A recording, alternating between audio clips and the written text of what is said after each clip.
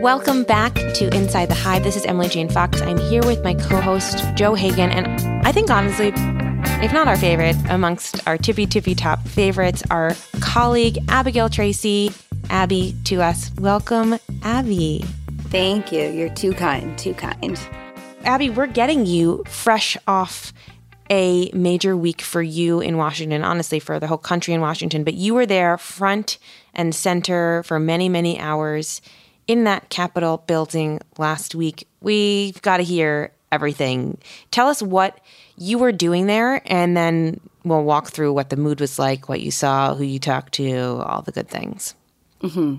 Yeah, so initially I was there to follow Max Frost, who is the first Gen Z member elected to Congress. That was really the idea, sort of to chronicle his first days in Washington, sort of what it was like, this individual who's really representing this whole new class of voters, of people, and really sort of emblematic of this broader Gen Z voting bloc that obviously also played a huge role in the midterms. But you know what they say about plans, there's something to deviate from. And come Monday, obviously, everything very quickly went off the rails. The initial plan with Max was to go to his swearing in. They would elect a speaker, people would get sworn in, then we would spend some time going to other members' mixers, and then a party for him that evening. Obviously, none of that happened, given the fact that Kevin McCarthy can't count. He's no Pelosi in terms of knowing where his votes are and where they're not. That became abundantly clear over the course of 4 days to America. But it really just, it was a strange day. I've been to a number of votes in Congress, and this atmosphere was incredibly different. There was chaos. There was kind of this tension on the floor that I haven't really seen or felt before. I spent hours and hours up in the House gallery watching, lawmakers, and you could see them. You could watch these Republicans, Matt Gaetz or Lauren Boebert kind of making the rounds and going around to talk to other moderate members or, other members of the so-called 20 McCarthy defectors plotting. And it was really kind of all playing out in front of you. You saw McCarthy and his allies trying to twist arms and get people to vote their way as well.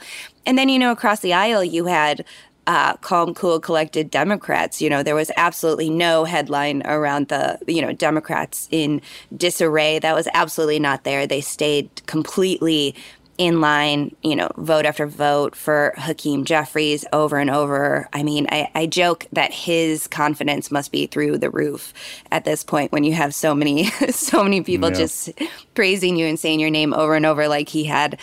But it was a very kind of surreal experience, but it was also fascinating because in tandem with everything that was happening on the floor, I was also trying to coordinate with Frost's team and kind of stay in touch with them. So not only did I have a window into what was happening on the floor and sort of this broader fight over the speakership, but also a front row seat to what it would be like for a freshman member of Congress, not only navigating his first days in Washington, but navigating, one of the more chaotic episodes that we've seen in the House of Representatives in decades, really.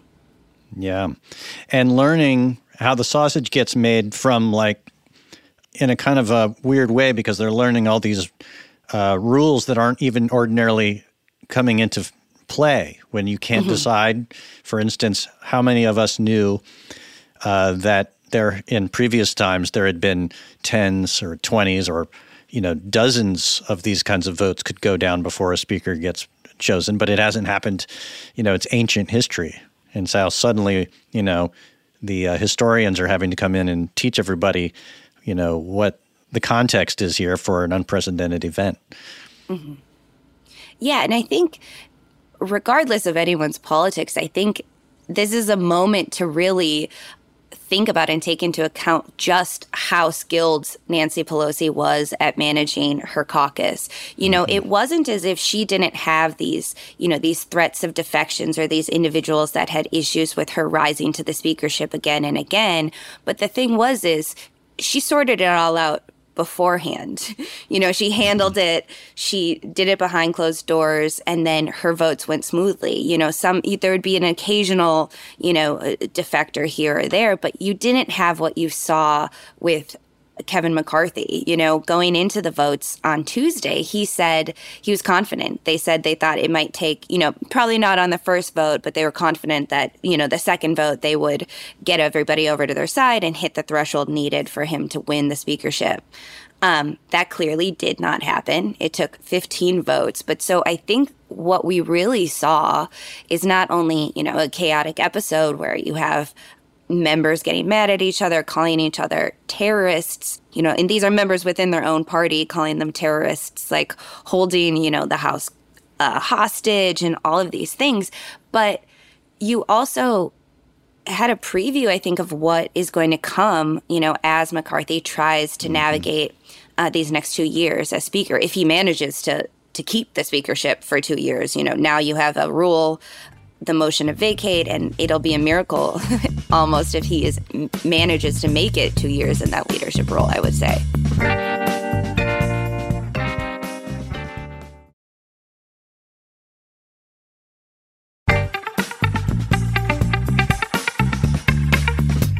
Can you explain what the motion to vacate is about? Like, this is the sort of lever that these guys built into this whole thing, the radical, the rogue group.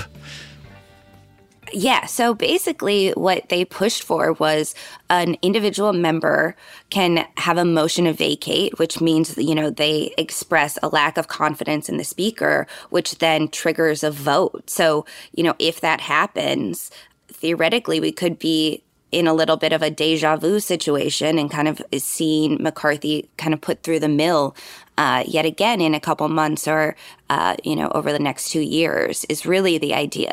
They pitch it as sort of this accountability thing, but really, and even Nancy Pelosi came out and said this, it very much erodes the power of the speakership and waters it down. And it makes them beholden to the caucus, and not just to the caucus, not the majority of the caucus, but sort of these outliers, sort of these individuals who are more on the fringe and not in line with, the majority of the Republican caucus, to kind of bomb throw and really kind of, knock over the apple cart, so to speak. I'm so curious what it is like to experience all of this through the eyes of Gen Z. I think what we witnessed last week is like the peak of destruction and inanity of what we've come to know of what I already thought was like a destructive and inane Washington. You have someone who is of a new generation, of a generation that maybe is like kind of post those kinds of shenanigans. I would imagine that perhaps he's a little bit bright-eyed, bushy-tailed, and excited about the prospect of being this new generation entering into Congress. He gets there and he's ushered into this. What kind of reaction did that get from this person who is, has a historic rise to Congress and is greeted with just utter chaos? Yeah, I think as far as sort of his worldview goes and sort of his understanding of politics, I think he's probably less naive than people might think. He's 25, but he's been an activist and an organizer since he was 15, following the Sandy Hook shootings. And he has really worked closely with, a number of organizations. He was arrested, during the George Floyd protests, all of this. So he kind of has seen sort of some of those darker sides of the bureaucracy to date. But I think one of the interesting things about Max Frost and about the generation that he's coming to Congress to represent is they have an entirely different set of historical events and experiences that are really shaping their worldview. I think every generation has these, right? Whether it's JFK assassination, Watergate, moon landing, 9/11, every generation has these sort of moments, but he's really coming into Congress with a set that is very unique and very different from his colleagues. He talked to me about watching the Occupy Wall Street protests in elementary school. And then, the Sandy Hook shooting was sort of the thing that prompted his activism to begin with. And then it was mass shooting after mass shooting. And that was really something that he really ran on. Gun control was a huge part of his platform. And then from there, then he's going to be a member of the Congressional Hispanic Caucus and the Congressional Black Caucus. And so he represents a very unique sect of society. And he also was watching, the murders of Breonna Taylor and George Floyd, and those had such an impact on him. And so I think one of the fascinating things about him and, the generation that he hails from is that set of experiences that have shaped him. And I think when those are the things, and then you throw in climate change on top of that, I think those are the things that are really setting him apart from a number of his colleagues, but also I think leave him with little patience for some of the shenanigans that we saw on the House floor over the past week. And to your point, at that age, he's known politically nothing but disruption, right? I mean, 5 years ago was Trump, and before that, maybe he remembers the Tea Party, right? But it's just from the right, it's been nothing but this since he's come into his. So probably, like you said, maybe a thicker skin in preparation for this, and also impatience to get something done. Well, and he did kind of talk about this idea, I'm a millennial. I was born in 1990, and so I was 11 at 9/11. And so for me, that was one of really kind of that first geopolitical event that, I was super aware of and, that had a big impact. But it was like after 9/11, we had that period where, the country got behind George Bush and it was like rah, rah, America. And the country kind of came together. We had, America's mayor, Rudy Giuliani, like all of it. And he talked about this idea that, these tragedies and these moments that have shaped his perspective, you didn't have that kind of consensus or sort of that coming together moment after them. You don't have that after mass shootings. After mass shootings, what happens time after time and again is sort of this conversation around gun control, which obviously naturally devolves into what it continues to devolve into, despite, the continued frequency and just the tragedies that we're seeing. And then, Black Lives Matter and the George Floyd protests, there really was that divide, between law and order and the protests and all of it. And so it is interesting to talk to him because all of these moments, he really has never had that moment of resolution or consensus after as well, which I do also think sets him apart from other members of Congress who are shaped by other events. It's fascinating, and it's such a specific worldview that you just crystallized there. But this is still a moment for him. I can't get beyond the fact that even though this is what he's come to expect of the Republican Party, this was still probably one of the most, if not most memorable and important days that he will have in his life. And to have it hijacked by a bunch of jackals, at least for his family, must be meaningful. His family came, right, to watch the swearing in, or his loved ones? Yeah, so they came to watch the swearing in, but everybody had to go back to work. His mom is a special ed teacher. His dad's a full-time musician. They came for a swearing in on Tuesday. He didn't get sworn in until, early morning Saturday. People had to go home, I do think that his grandmother was there and his girlfriend was there to watch it, to see it. But even talking to him, we had a phone call on Sunday just to kind of debrief and talk about that moment for him. And, he even said he was there with these other freshman members of Congress, and they sort of had to check themselves and be like, no, this is happening. Keep it in perspective, because sort of the chaos and, just the protracted battle over the speakership had really kind of taken away from the celebratory or even fun, obviously, of the moment. It should be something that's celebrated. And certainly it's still historic. It's still a historic moment. And he told me he's looking forward to serving and honored to serve. But that moment was definitely tarnished by what we saw happen on the Hill. You were in the hall for how many hours? So I was there, man, the votes like every day started at noon and I was there, and then I would be there, through the evening. And you just sit there and the process is arduous, right? Like you go through the roll call, reporters up in the gallery, we had these little sheets of paper that had everybody's names, right? And so you would go through and you would just wait for that handful, not handful, but, that 19 or 20 so Republicans.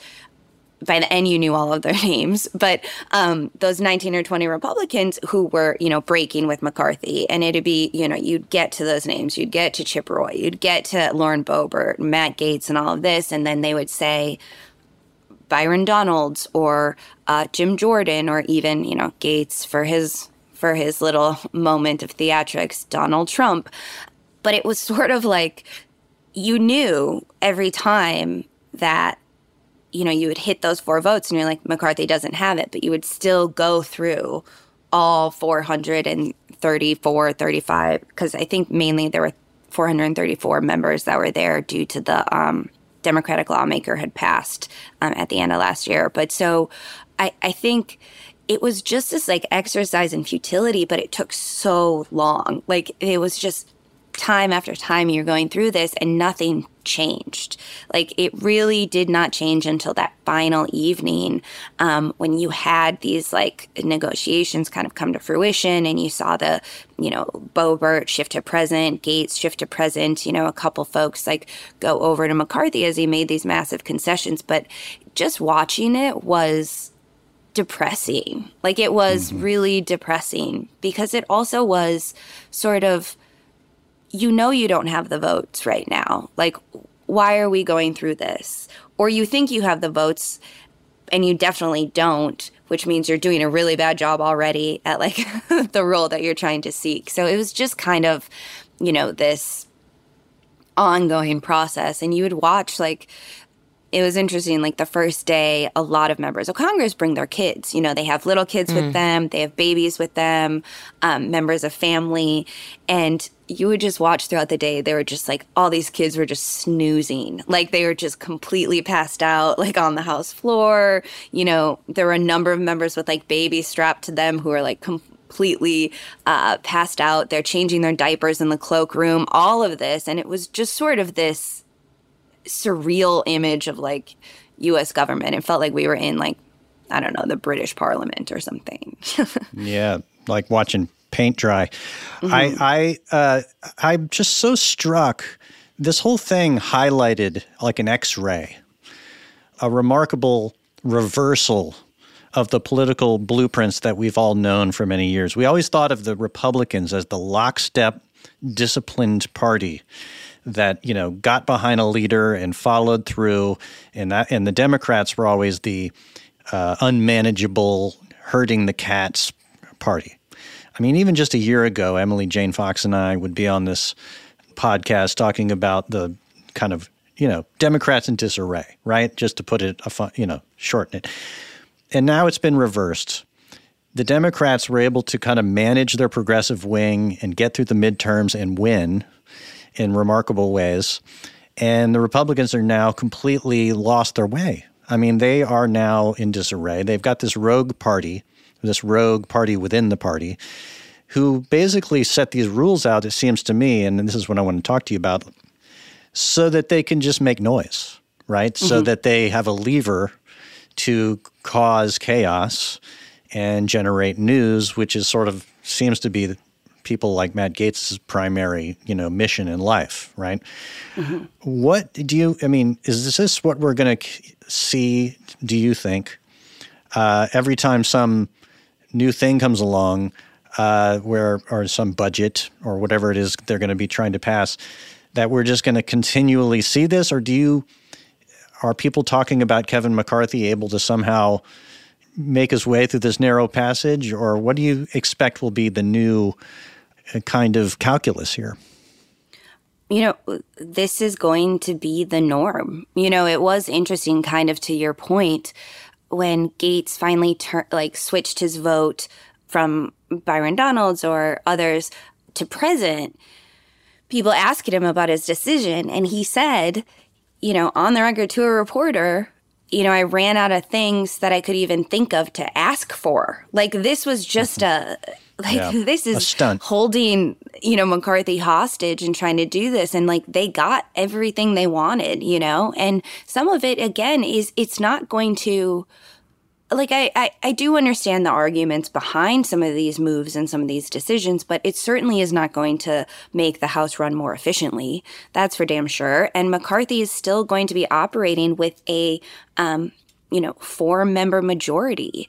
If you think about what Pelosi was dealing with in the 117th, this past Congress, she struggled with it. And let's be honest, I actually, it's funny, a couple weeks ago, I spoke with Ilhan Omar, and she said that, she sort of made the joke. She's like, we saw Pelosi struggle with this, and I don't think anyone on the other side of the aisle has the skill or the fortitude or the patience of Nancy Pelosi to be able to pull anything off. And already, they're not going to pass anything substantive. You have the Senate and you have Joe Biden with the power of the pen. So they're really not going to be able to do much. What we are going to see is, this deluge of investigations into, Hunter Biden's laptop, what's going on at DOJ, the border, all of these things. That's really where they're going to be kind of flexing their powers now that they're in the majority. But they're really, aside from that, they're going to be relegated to passing messaging bills. And you're already seeing that. And it's sort of just remarkable.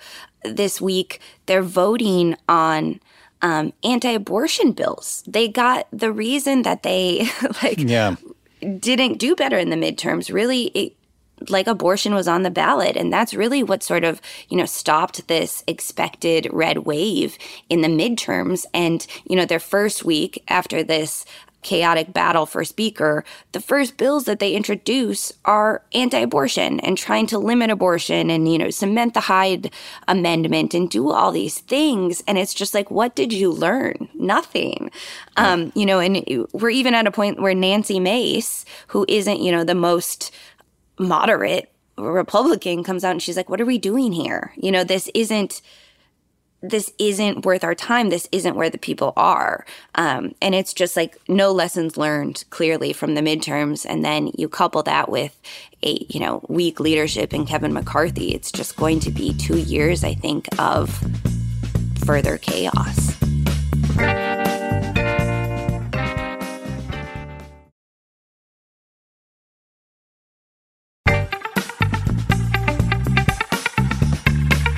Well, I think what you have is this minority of representatives who are obviously not there to serve their constituents and definitely not there to serve their country, but are there to serve themselves. And so you can't make the argument that this is bad for Republicans because they don't give a shit about what this means for Republicans or for democracy or for the country. They care about what kind of contract they can get out of this, what kind of book deal they can get out of this. Mm-hmm. And so I don't know how, and this goes back to generationally talking about Gen Z, I think that Gen Z gets a rep for everything being an online stunt, right? That it's the TikTokification of life. Everything's gamified. But I think you see with the people who were holding up the vote last week that they're in this very online hyperloop, attention-seeking memification of their roles, right? And what can they get from this? So I don't know how you govern when there are other incentives beyond getting reelected. Mm-hmm.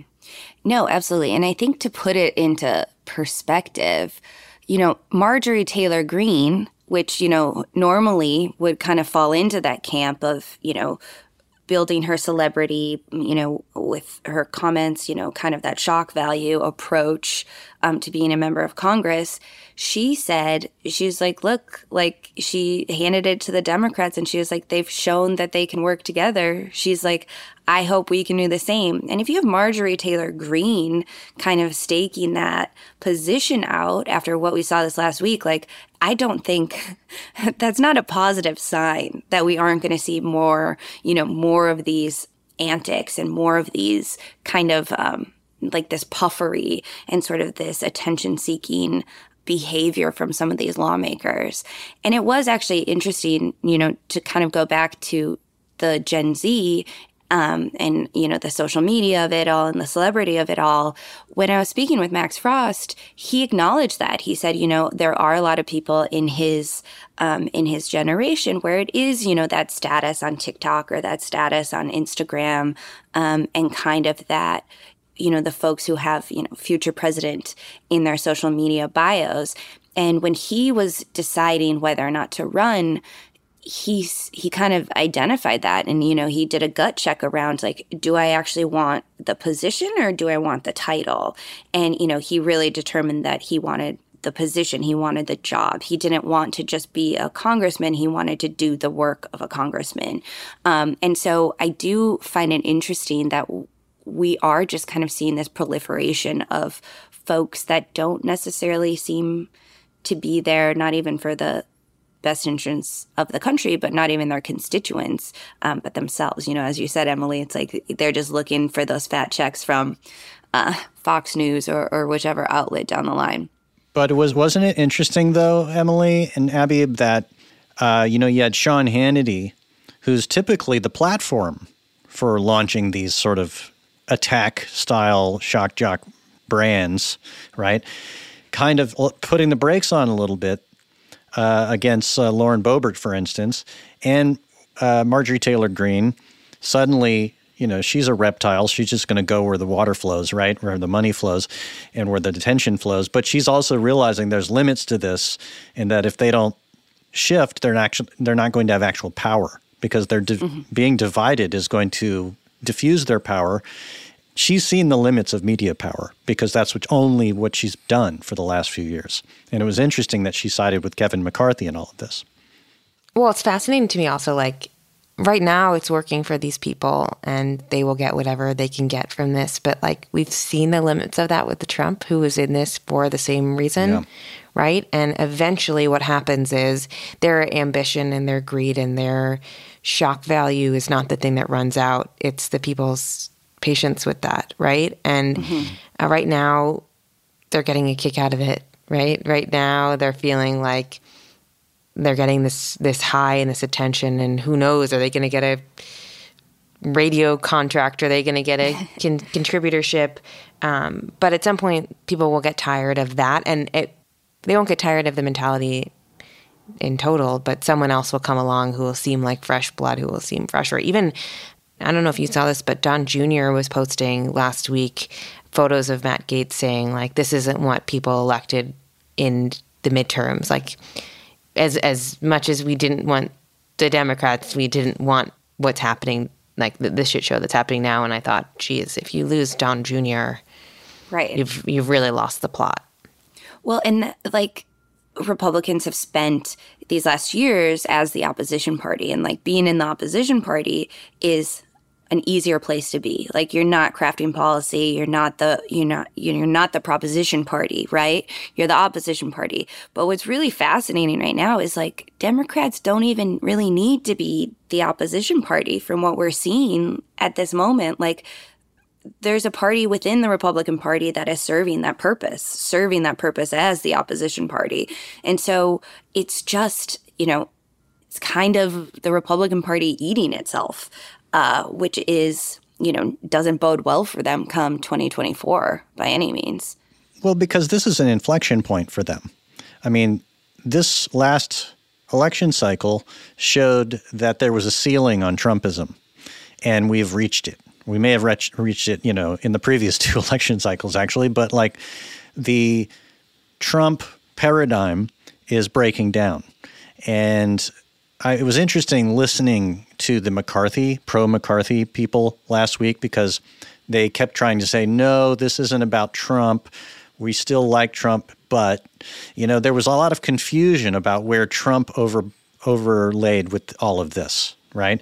And this rogue group is obviously kind of represents what Trump created, what he sparked and invented, right? But now Trump was siding with McCarthy because he's McCarthy's, he's Trump. McCarthy is Trump's, whatever you want to call it, Mike Heaven. So there seems to be like there's a lot of like, it's breaking down. They're breaking down, and they're going to have to create new storylines that they can cohere around. Immigration obviously will be a strong one for them, but I think abortion is it's over. That's not going anywhere. It's a losing issue. They lost on the issue. They lost on the issue. So they haven't shown they can win on immigration, and immigration is it's a tough one. It can go either way in a lot of cases. It's working against Democrats right now, but it didn't work against them in the midterms. But of course, the Republicans didn't really strongly message on it enough to make it but they will in 2024, and we know that. In any event, on the other flip side of this is the Senate and McConnell trying to kind of hold some kind of center, right? And it's not even clear now that the Democrats control the Senate, they will even pass anything that the House tries to put through. So there's basically things are going to be, nothing's going to get done is what it boils down to, except for noise making. Mm-hmm. Democratic lawmakers who I've spoken with, they're kind of in this position where they're just like, they recognize that the purpose of the Senate and Joe Biden with the Republican-led House moving forward is just to serve as a bulwark against, crazy legislation, these messaging bills and all that. I certainly don't think the next 2 years are going to be productive in Washington. Right. Although we will see these messaging bills, I suppose they're just going to use them as media noise making in order to try to cohere in time for the 2024 election. Right? There's so much chaos that it's actually very interesting for us, right? To watch what it is they do, right? Mm-hmm. To watch whether they can cohere and whether somebody new emerges that will be a new messenger, right? Mm-hmm.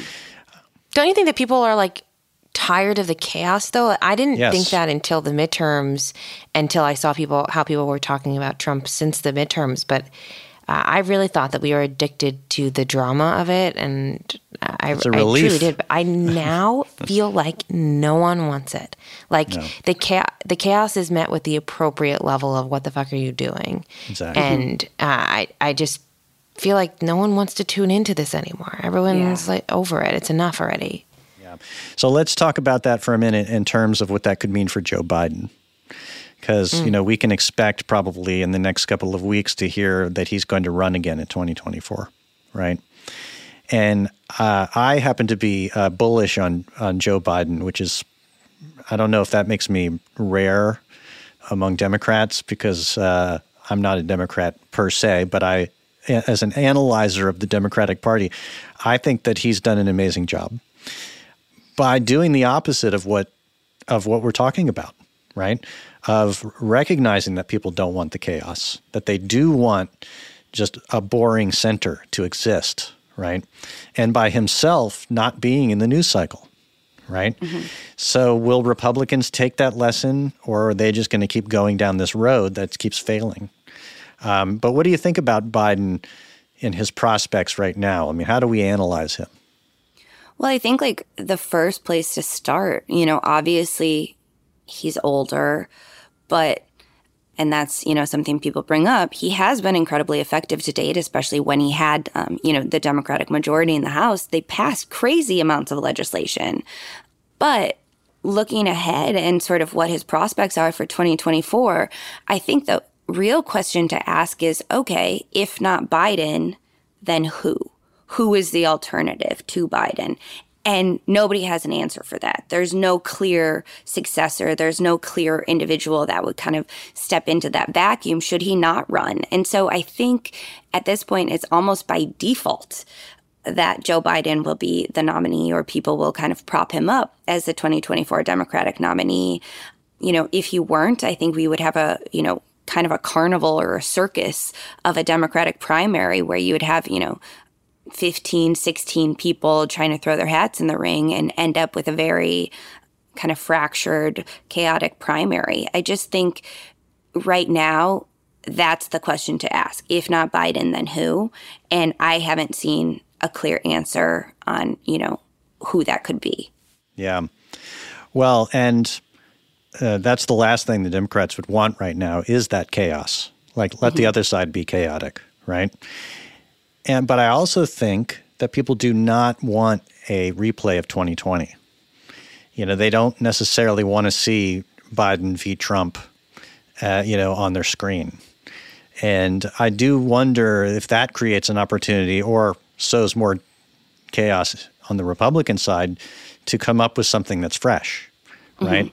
Because if they're going to have a critique of Biden, it's going to have to be a fresh one. And maybe that's DeSantis. I don't know.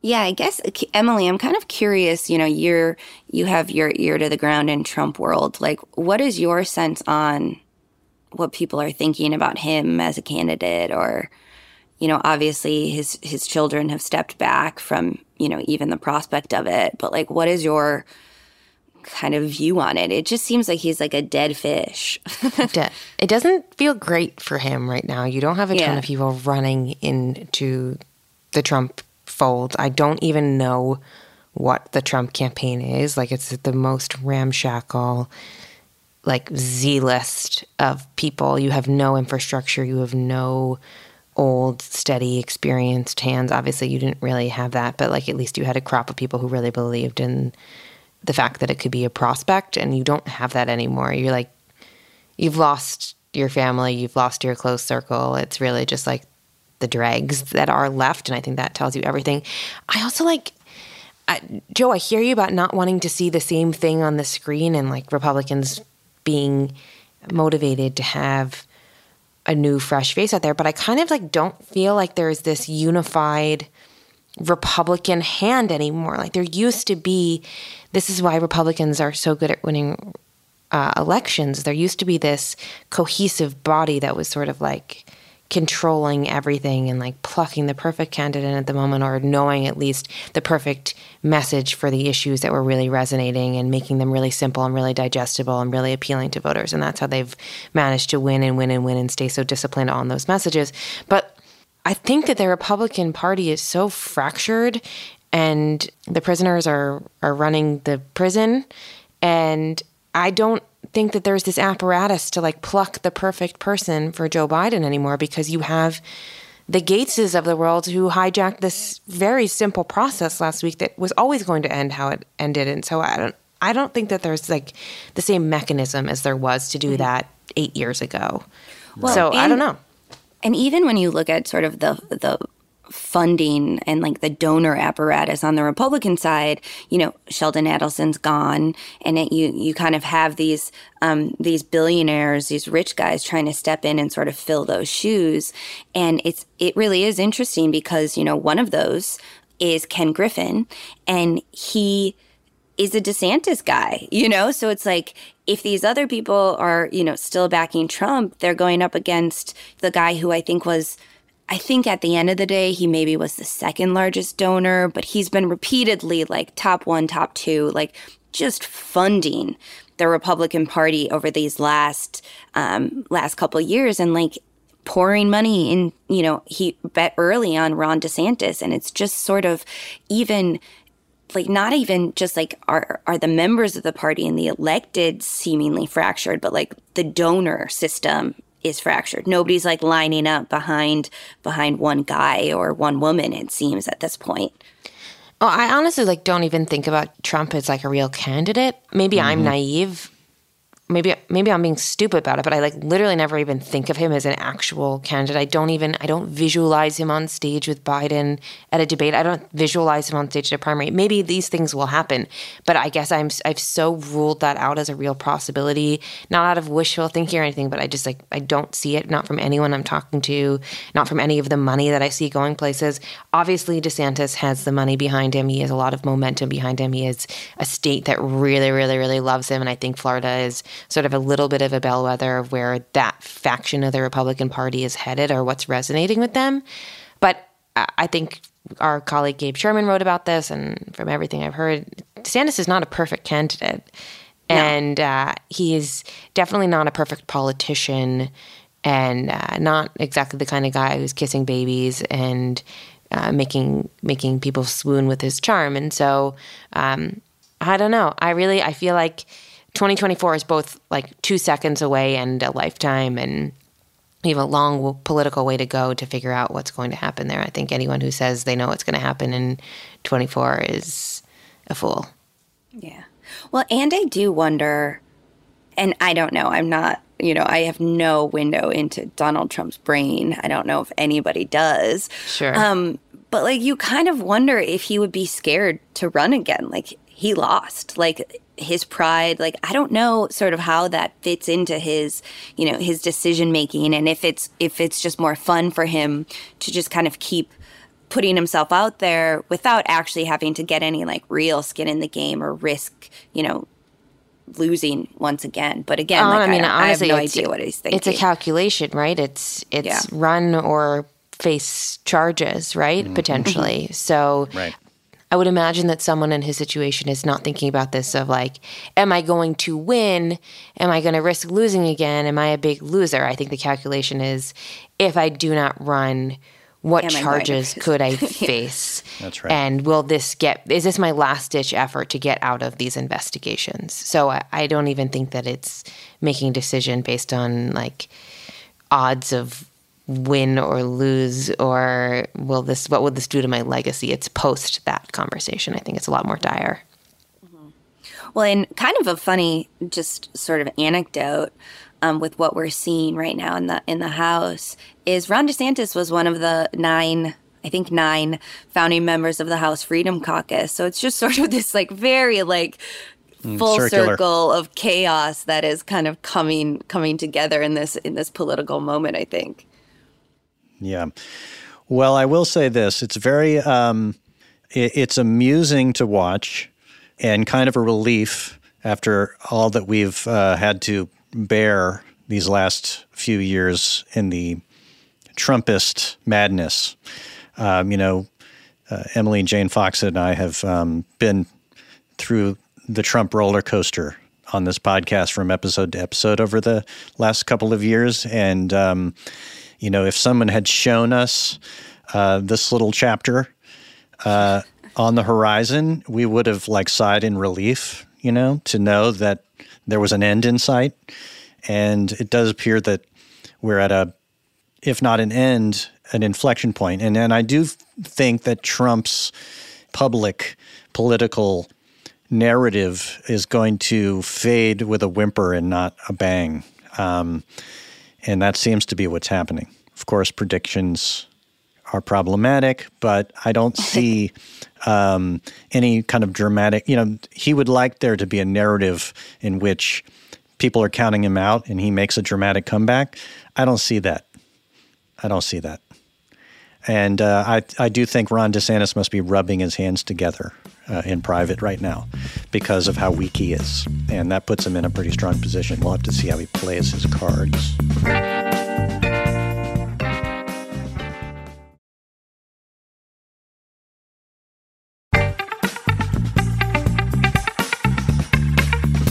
In the meantime, let me just say, Emily Jane Fox, you're in Los Angeles, California, where you're experiencing biblical flooding and all kinds of chaos on the West Coast. And we are out on the East wishing and hoping and praying for you right now and your people, your Californians. It's nuts here, guys. That's all I have to say. I obviously am new to California. I grew up on the East Coast where there's weather. In California, there's like really not weather. And so I used to joke about how like Californians in rain were like such babies, like it rained and everyone stayed home. I don't think I remember a time on the East Coast, my whole first 31 years of life, where there was prolonged heavy rain like this. Like I never experienced anything like that on the East Coast. This is like days and days and days of incredibly heavy rain. I live up a canyon. We were seeing footage last night from our local Facebook group of like cars, like basically like trash cans floating down Laurel Canyon Boulevard, and people were saying that a street near us is basically a river, and there are 4 houses that could potentially slide down a hillside. It's really crazy. Last night the rain was so hard on our roof that I said to my husband as we were getting ready for bed, I was like, this feels like Noah's Arky to me. Like, this is, I don't know how this whole city just doesn't wash away. And obviously LA's infrastructure is not equipped for this kind of weather, not only handling this kind of disaster relief, but also in capturing the water that we so desperately need at most of the time of the year. There's drought conditions and not enough water, and the state imports most of its water. So it's really just a true disaster. I'm a little scared up here. I know we're fine, but I'm like a little bit of a baby about it. It looks a little dark, like it is dark in your video Zoom. Like it feels like I can see it. It's in the East Coast, you hunker down and it's like you can be cozy in weather. This doesn't feel like cozy weather. This feels like a little doomsday. So it's supposed to stop hopefully tonight. And, just say a prayer for all the people in Los Angeles. I know places are being evacuated. Montecito was evacuated yesterday. I was thinking about Prince Harry and Meghan and if they got out in time, and all the people up there. So, just stay cozy, stay safe, people. And most importantly, to us here listening to this podcast, we are just so grateful to have our dear friend and colleague, Abby, back. Abby, we know we will have you back again because we always ask you to come back, but I'm going to ask you again. You guys please, are too nice. As this unfolds, come share your wisdom with us. Yeah, absolutely. I'm always happy to join, and it's always so good to talk to you guys and, in a non-meeting format, so I appreciate it.